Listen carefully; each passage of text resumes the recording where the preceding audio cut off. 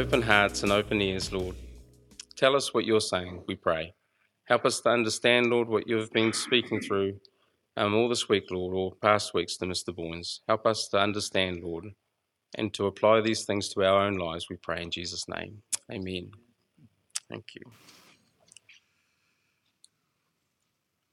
I want you to know, brothers, that what has happened to me has really served to advance the gospel, so that it has become known throughout the whole imperial guard and to all the rest that my imprisonment or my chains is for Christ. And most of the brothers, having become confident in the Lord by my chains, are much more bold to speak the word without fear. Some indeed preach Christ from envy and rivalry, but others from goodwill. The latter do it out of love, knowing that I am put here for the defence of the gospel. The former proclaim Christ out of selfish ambition, not sincerely, but thinking to afflict me in my imprisonment or in my chains. What then? Only that in every way, whether in pretense or in truth, Christ is proclaimed. In that I rejoice. Yes, and I will rejoice. So we're now in terms of this introduction. We have heard Paul's greeting. We have known his thanksgiving for their fellowship and the wonderful realization that God is working in their midst. And we've heard Paul's prayer that they will be doctrinally pure and practically holy. Now we've come to Paul's witness. He wants to tell them how things have gone after he had been his appeal to Caesar and after all the way in which God had providentially overruled to take them to Rome. And one hears Luke's famous words in the last chapter of Acts, and so we came to Rome.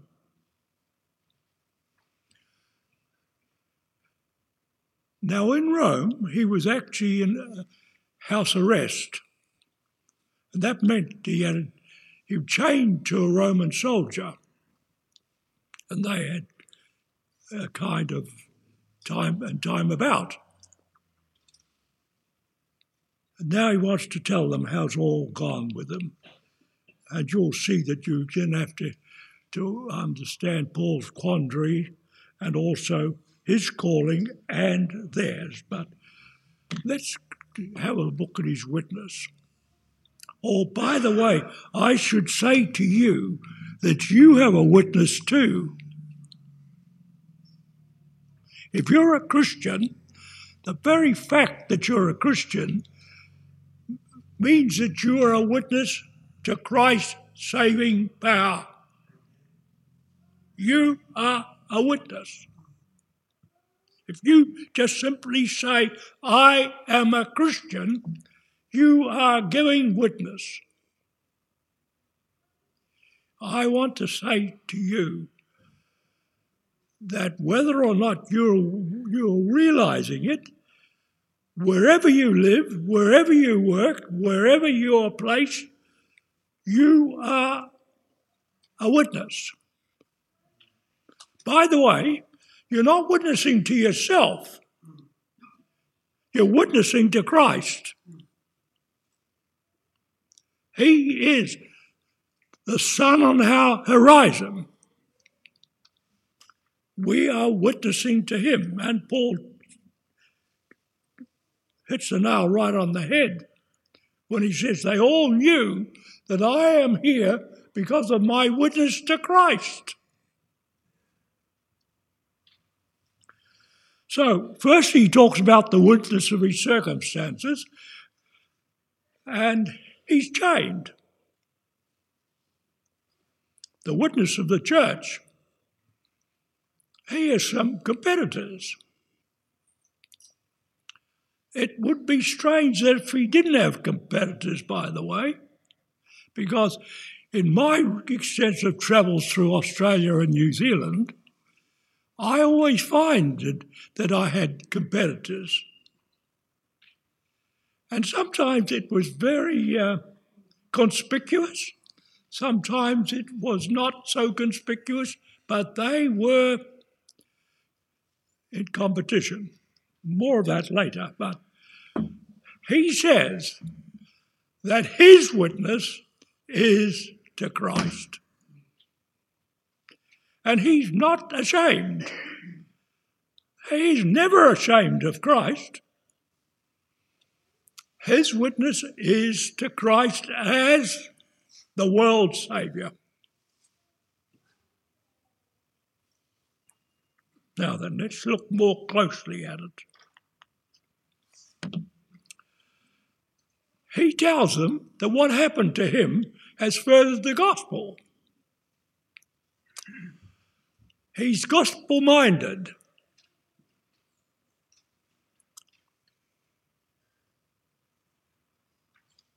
If a church is not gospel-minded, it has ceased to be the church that God had created.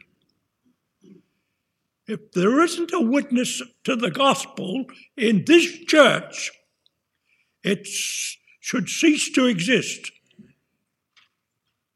We as a church have our existence to witness to Christ. Whatever we do, whatever we say, is a witness to him. Now, why his witness was so powerful is that he sparked a kind of revival. If I understand this text, the church needed to be revived. It had become very slack and very sluggish and very silent about the gospel. And here's Paul with perhaps 3 or 4 changes of the guard every 6 or 8 hours or whatever, witnessing to them. And by the way, his witness then spread to all the imperial guard and to all the palace. And it was actually coming in circles right through to Rome itself. And the church then had to take stock. They had been sluggish and lazy in terms of their witness, and now they had to pull up their socks, we say, and now start preaching and start proclaiming and start witnessing and start talking about Christ. Oh, a good test. You get a bunch of Christians together, and boy, we can talk, can't we? We can talk about so many things. I actually am quite overcome sometimes because what Christians can talk about.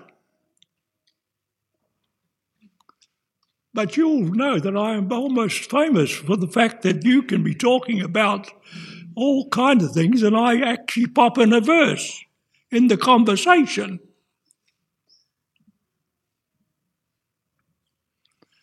And see what the Christians do with it. I don't give an obscure text. It's one that's well known. But it's part of my conversation. And let's see what these Christians, my goodness me, so many times they just become silent.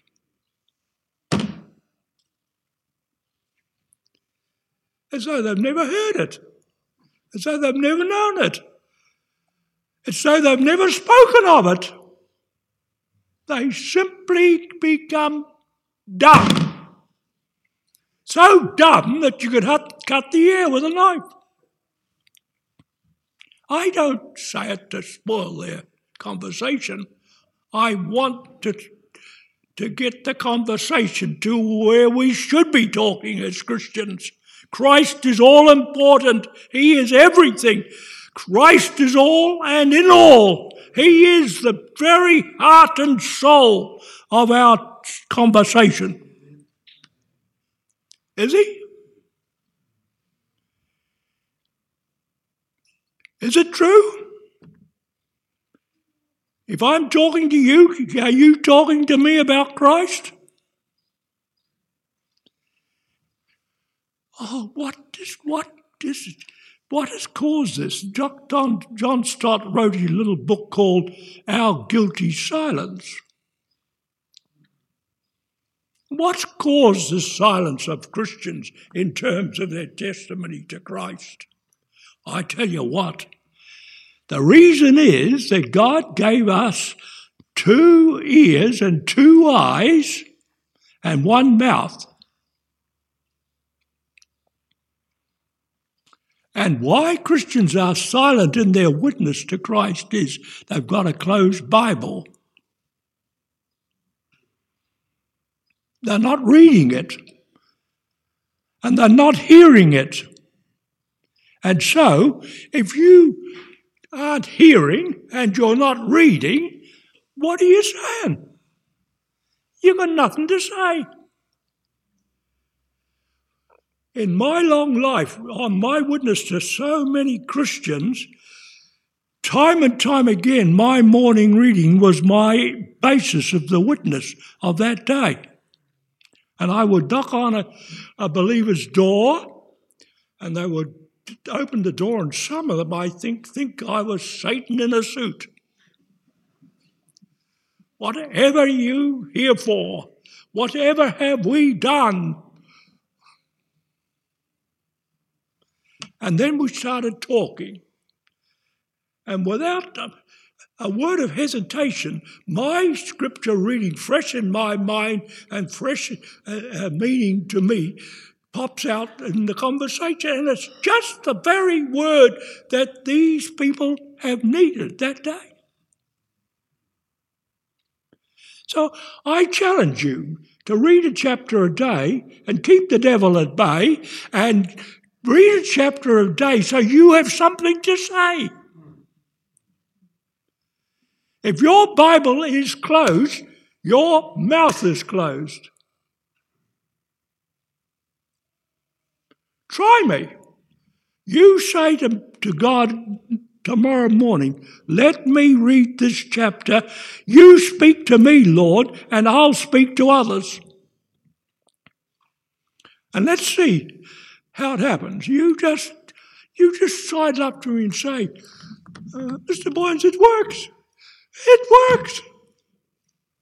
Or if it doesn't, you come up to me and say, well, I read a chapter, but I didn't get much out of it.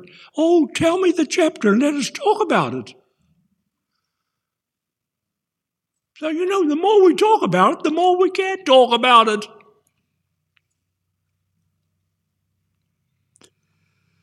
Well, let's see how the gospel was furthered.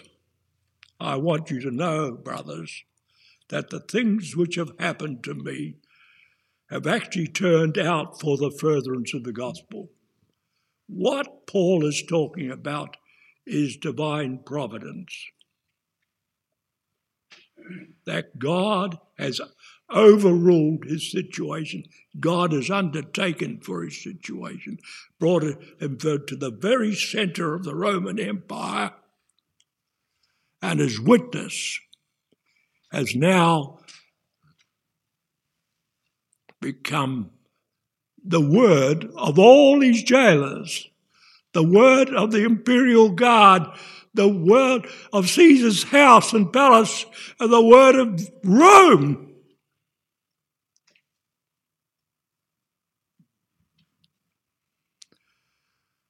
in the evidence of Paul's witness, so that it has become evident to the whole palace guard and to all the rest that my chains are in Christ.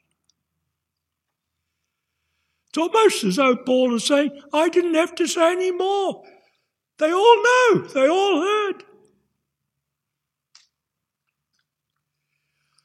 That's why I've said to you right at the beginning of this sermon, your witness is important. The first person that spoke to me of Christ led me to Christ. All he did was quote a verse at 11:30 at night, and at 3:30 in the morning I was converted.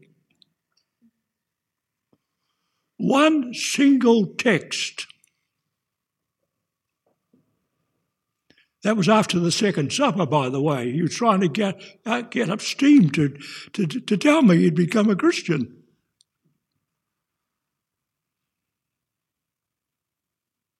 Your witness is important. What did it take? What happened? All of Caesar's guards had all heard the gospel. You couldn't sit with Paul for so many hours and not talk. You can chain his arms. You can't stifle his mouth. Christians have got a mouth to speak. God made us like that. But he wants us now to speak of Christ.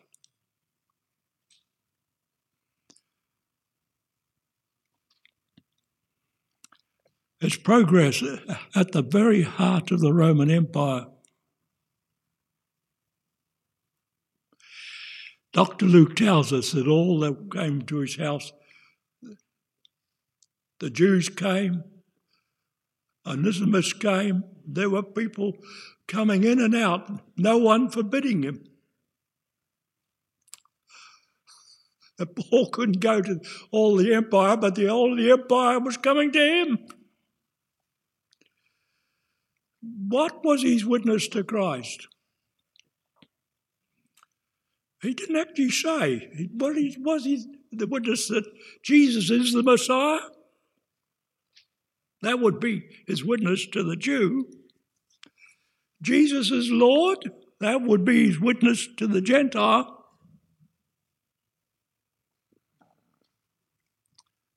Was his witness that Jesus is the world's Saviour? Now, by the by, if you're a Christian, you have been saved. You have been saved by the Christ in whom you put your trust. So if you haven't got a testimony, you've got one of your own. So you can actually tell people how you came to Christ. Sure, that's meaningful, isn't it?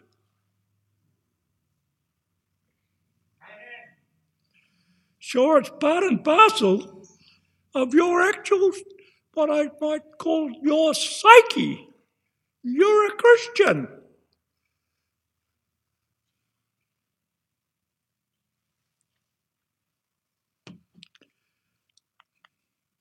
Now, what's happening? What's happening in the church? Most of the brothers in the Lord have become confident by my change. They're much more bold to speak the word without fear.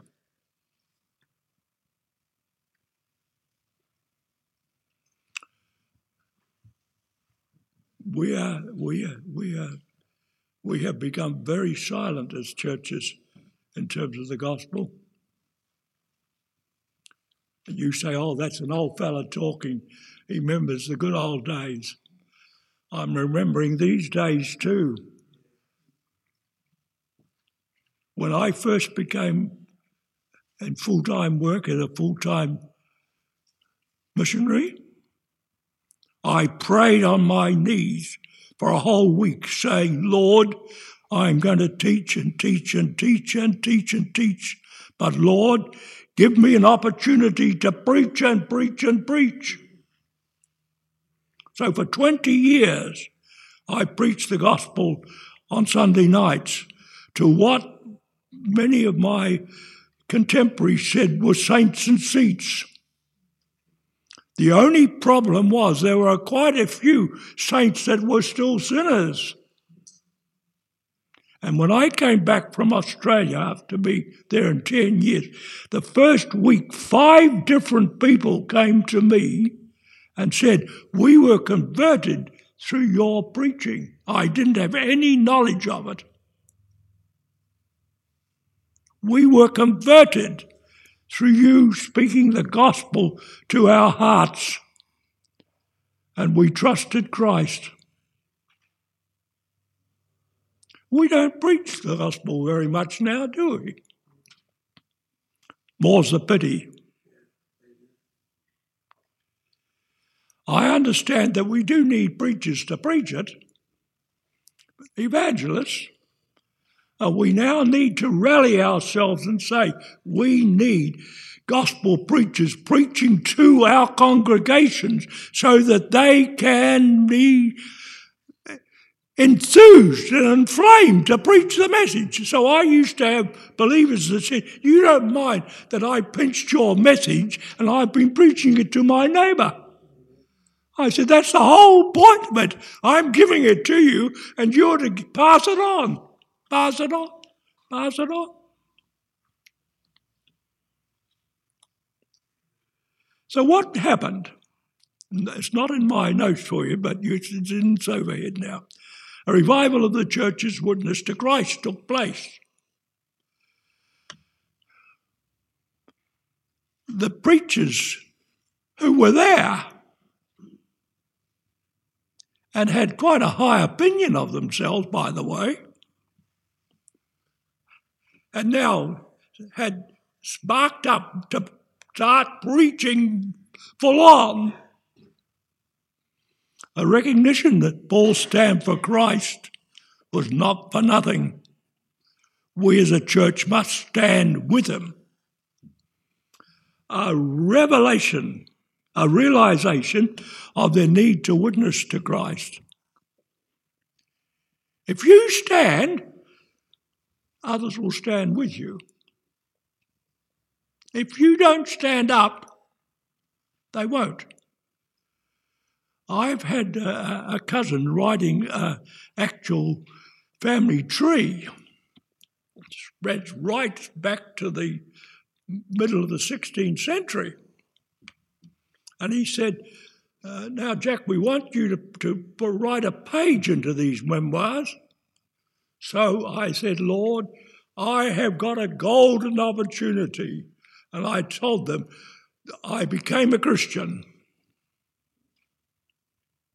That is actually written into these family records, not for my benefit, but for the benefit of others who come after and say, there was one Christian that stood up in our family tree. Not too many of them, as I understand. And I said, if I don't stand, it will be a blot on my life and my whole heritage. They must know that one of them became a Christian. And so, if the Lord wills, and there's further generations to come, they will read that. And if they become Christians, they would say, I'll stand with you. I'll stand for your Christ.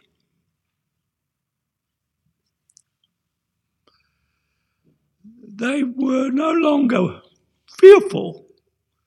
They stood with Paul, and more particularly, they stood with Christ. You remember in 1 Timothy that Jesus, before Pontius Pilate, gave the good testimony?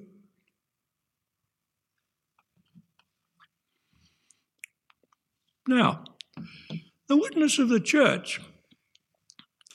There were some that were preaching Christ from ill will. Someone preached Christ even from envy and strife. I'm trying to kind of get what was happening. And I got the feel that Paul came from Jerusalem, or, well, that was just a little out of the way. It's not even a suburb of Rome. And so here's the country preacher arriving in the city and preaching Christ. And here are now city slickers who have become converted, but, we can preach the gospel better than Paul. We are more eloquent. We are more sophisticated. We can rival Paul's preaching abilities and his witnessing abilities. And here it is. The country coming to the city is never very comfortably accepted by city slickers. I should know, because I taught in the city of Auckland for quite a few years. And they all were nonplussed that this little country yokel that came from the Wairarapa, way beyond the black stump, could preach a gospel and could teach a Bible. They could not, many of them ever could not actually reconcile that. I won't name names because it's quite meaningless. But I want to tell you that in God's goodness, he upheld the witness given.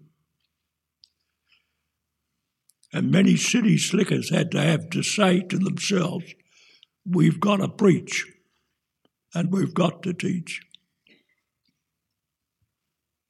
Now, some were preaching from goodwill. They understood what Paul was,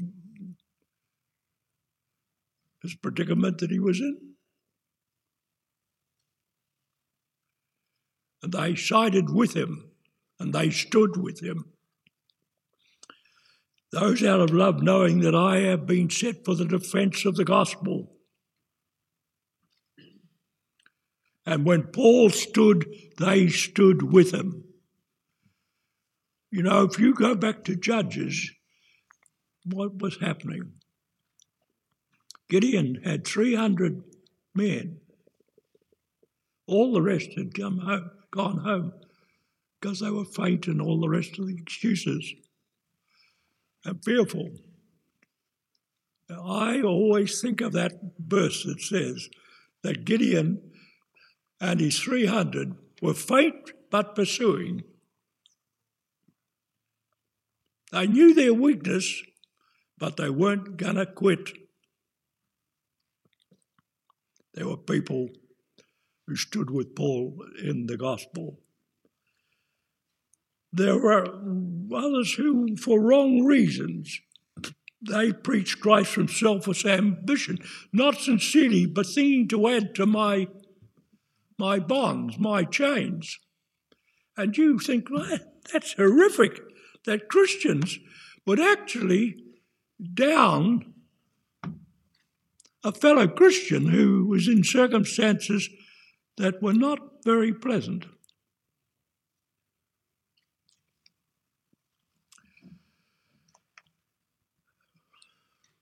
What did Jeremiah say?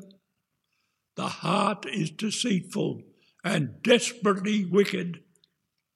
Who can know it? I, the Lord, try the heart. And sometimes we as Christians have got to have a very good look at ourselves. We think that we are perfect when we're not. We think we're sinless and we're not. We think we're holy and we're not. We think we're better and we're not.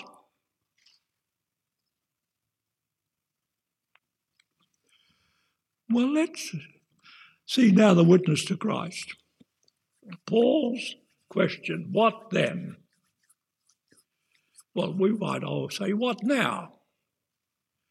So what was Paul's attitude to the good and the bad? Those that stood with him and those that stood apart from him. Well, his answer is, only that in every way, whether in pretense or in truth, Christ is preached. And that I rejoice, and yes, I will rejoice. You can see why. Christ is having all the glory, and he is absolutely now front stage. Paul says, I rejoice and I will rejoice. Now note 5 things. You might be in circumstances very restricted. You can't get out, you can't get about, you've got problems, you've got health problems, you've got financial problems, you've got family problems. There's so many problems that hem you in. You think, my poor me, poor my, what can I do to witness to Christ?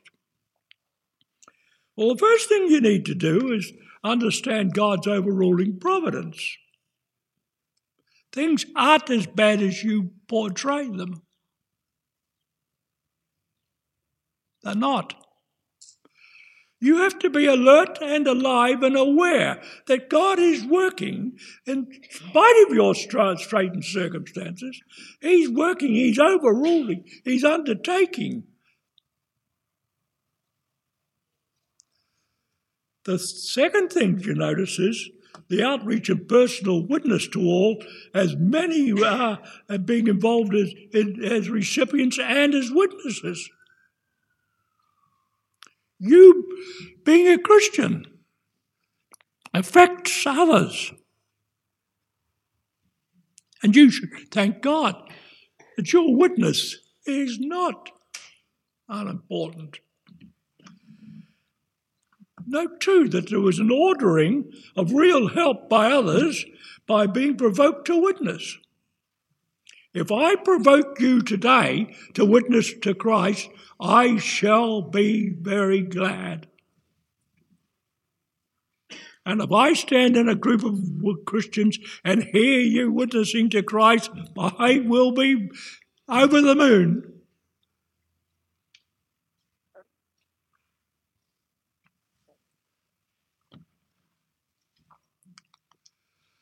Now, what are our real competitors? Well, I nominate self. I'm the problem. Not these people, not these people, not these people, not those people. I'm the problem. If I've got a problem, I'm the problem.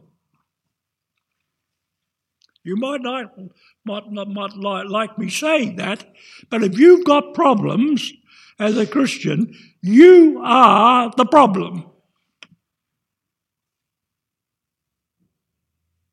You say, we don't live in a sinless world. There are problems.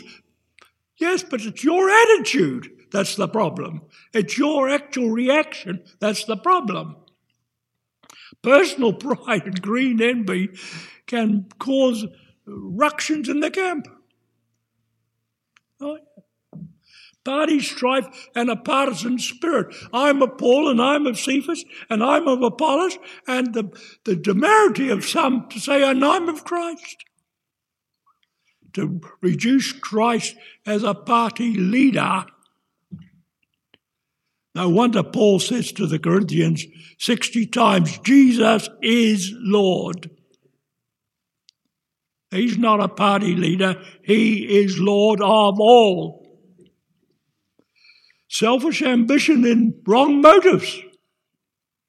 And I'm reminded of the famous words of Shakespeare, the fault, dear Brutus, is in ourselves, not in our stars that we are underlings.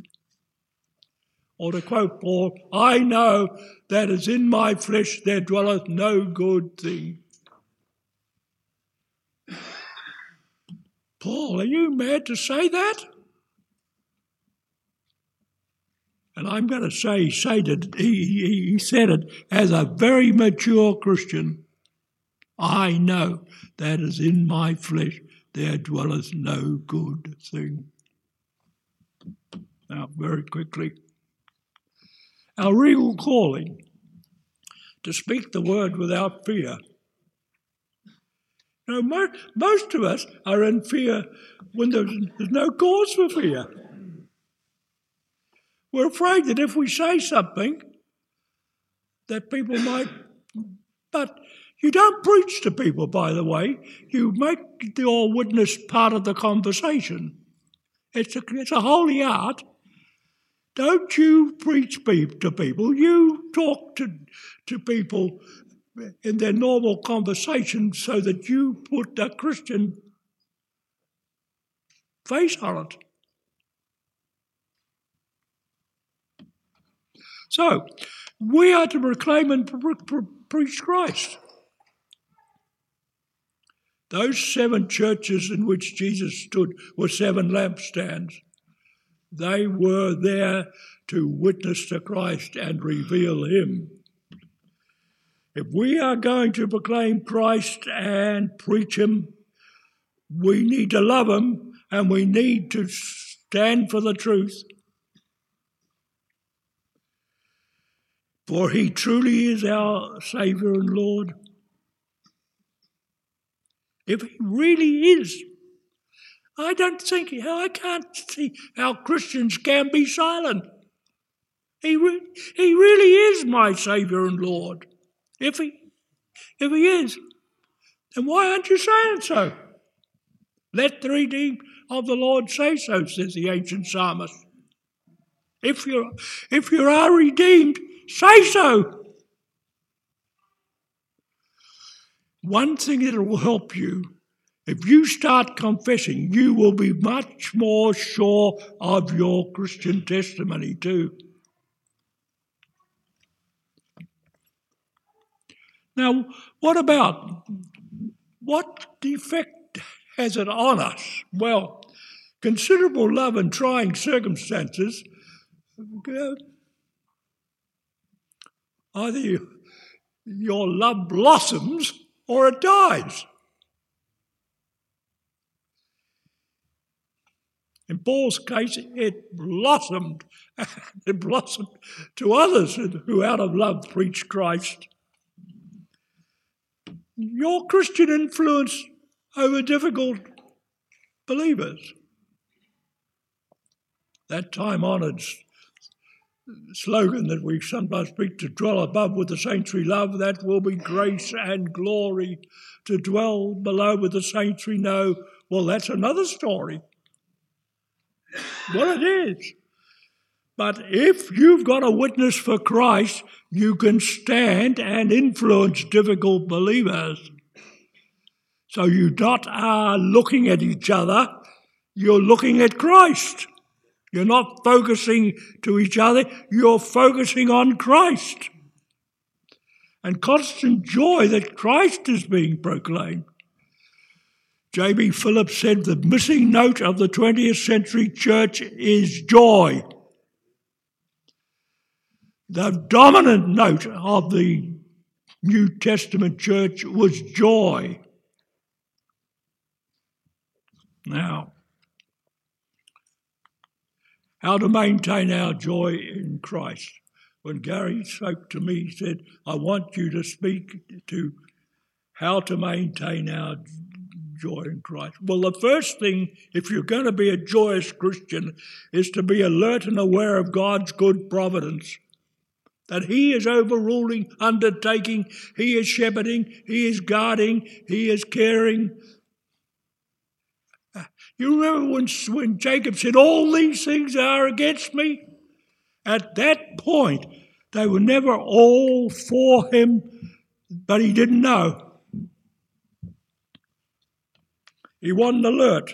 He wasn't awake. He wasn't aware of God's good providence working through and beyond his life. Be in tune with the spirit of the gospel. Are you gospel-minded? If you're gospel-minded, when you hear of people being saved, it sparks the note of joy. So-and-so's been saved, so-and-so's been saved, so-and-so's been saved. When I went to an assembly way beyond the Black Stump in South Australia, I met a man who had served behind the longest bar in the Southern Hemisphere. He got converted. He invited all his previous workmates to the wedding without grog, without beer. There were drinks, but soft drinks. They knew that he was converted, and they also knew that they could not turn his Christian witness away. So when people are converted, say hallelujah. Praise the Lord. Now, be active and witness for your Lord and Saviour. If you are actively witnessing, the joy of the Lord is your strength. If you're passive, you're introverted. You're passive. You're just a sleeping Christian, a dumb Christian. If you're witnessing, the joy of the Lord is your strength. Be generous to all who share in Christ's message, whoever they may be. You remember one of them was casting out demons, and the disciples forbade him. Jesus said, "Forbid him not." And so you and I have got to realise that there are people who are preaching the gospel as truly as we are, as really as we are. Do rejoice. Billy Graham, when he came to New Zealand at his big crusades, my heart was absolutely overflowing. For months I was on cloud nine. Because here are people being converted, and people that I was in touch with, and people that I was talking to.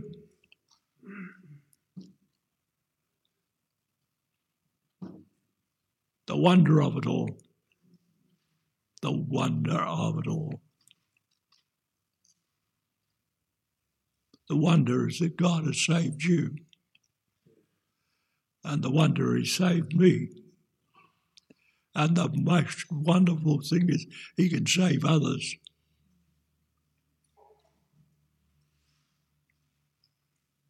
He may want your testimony, though.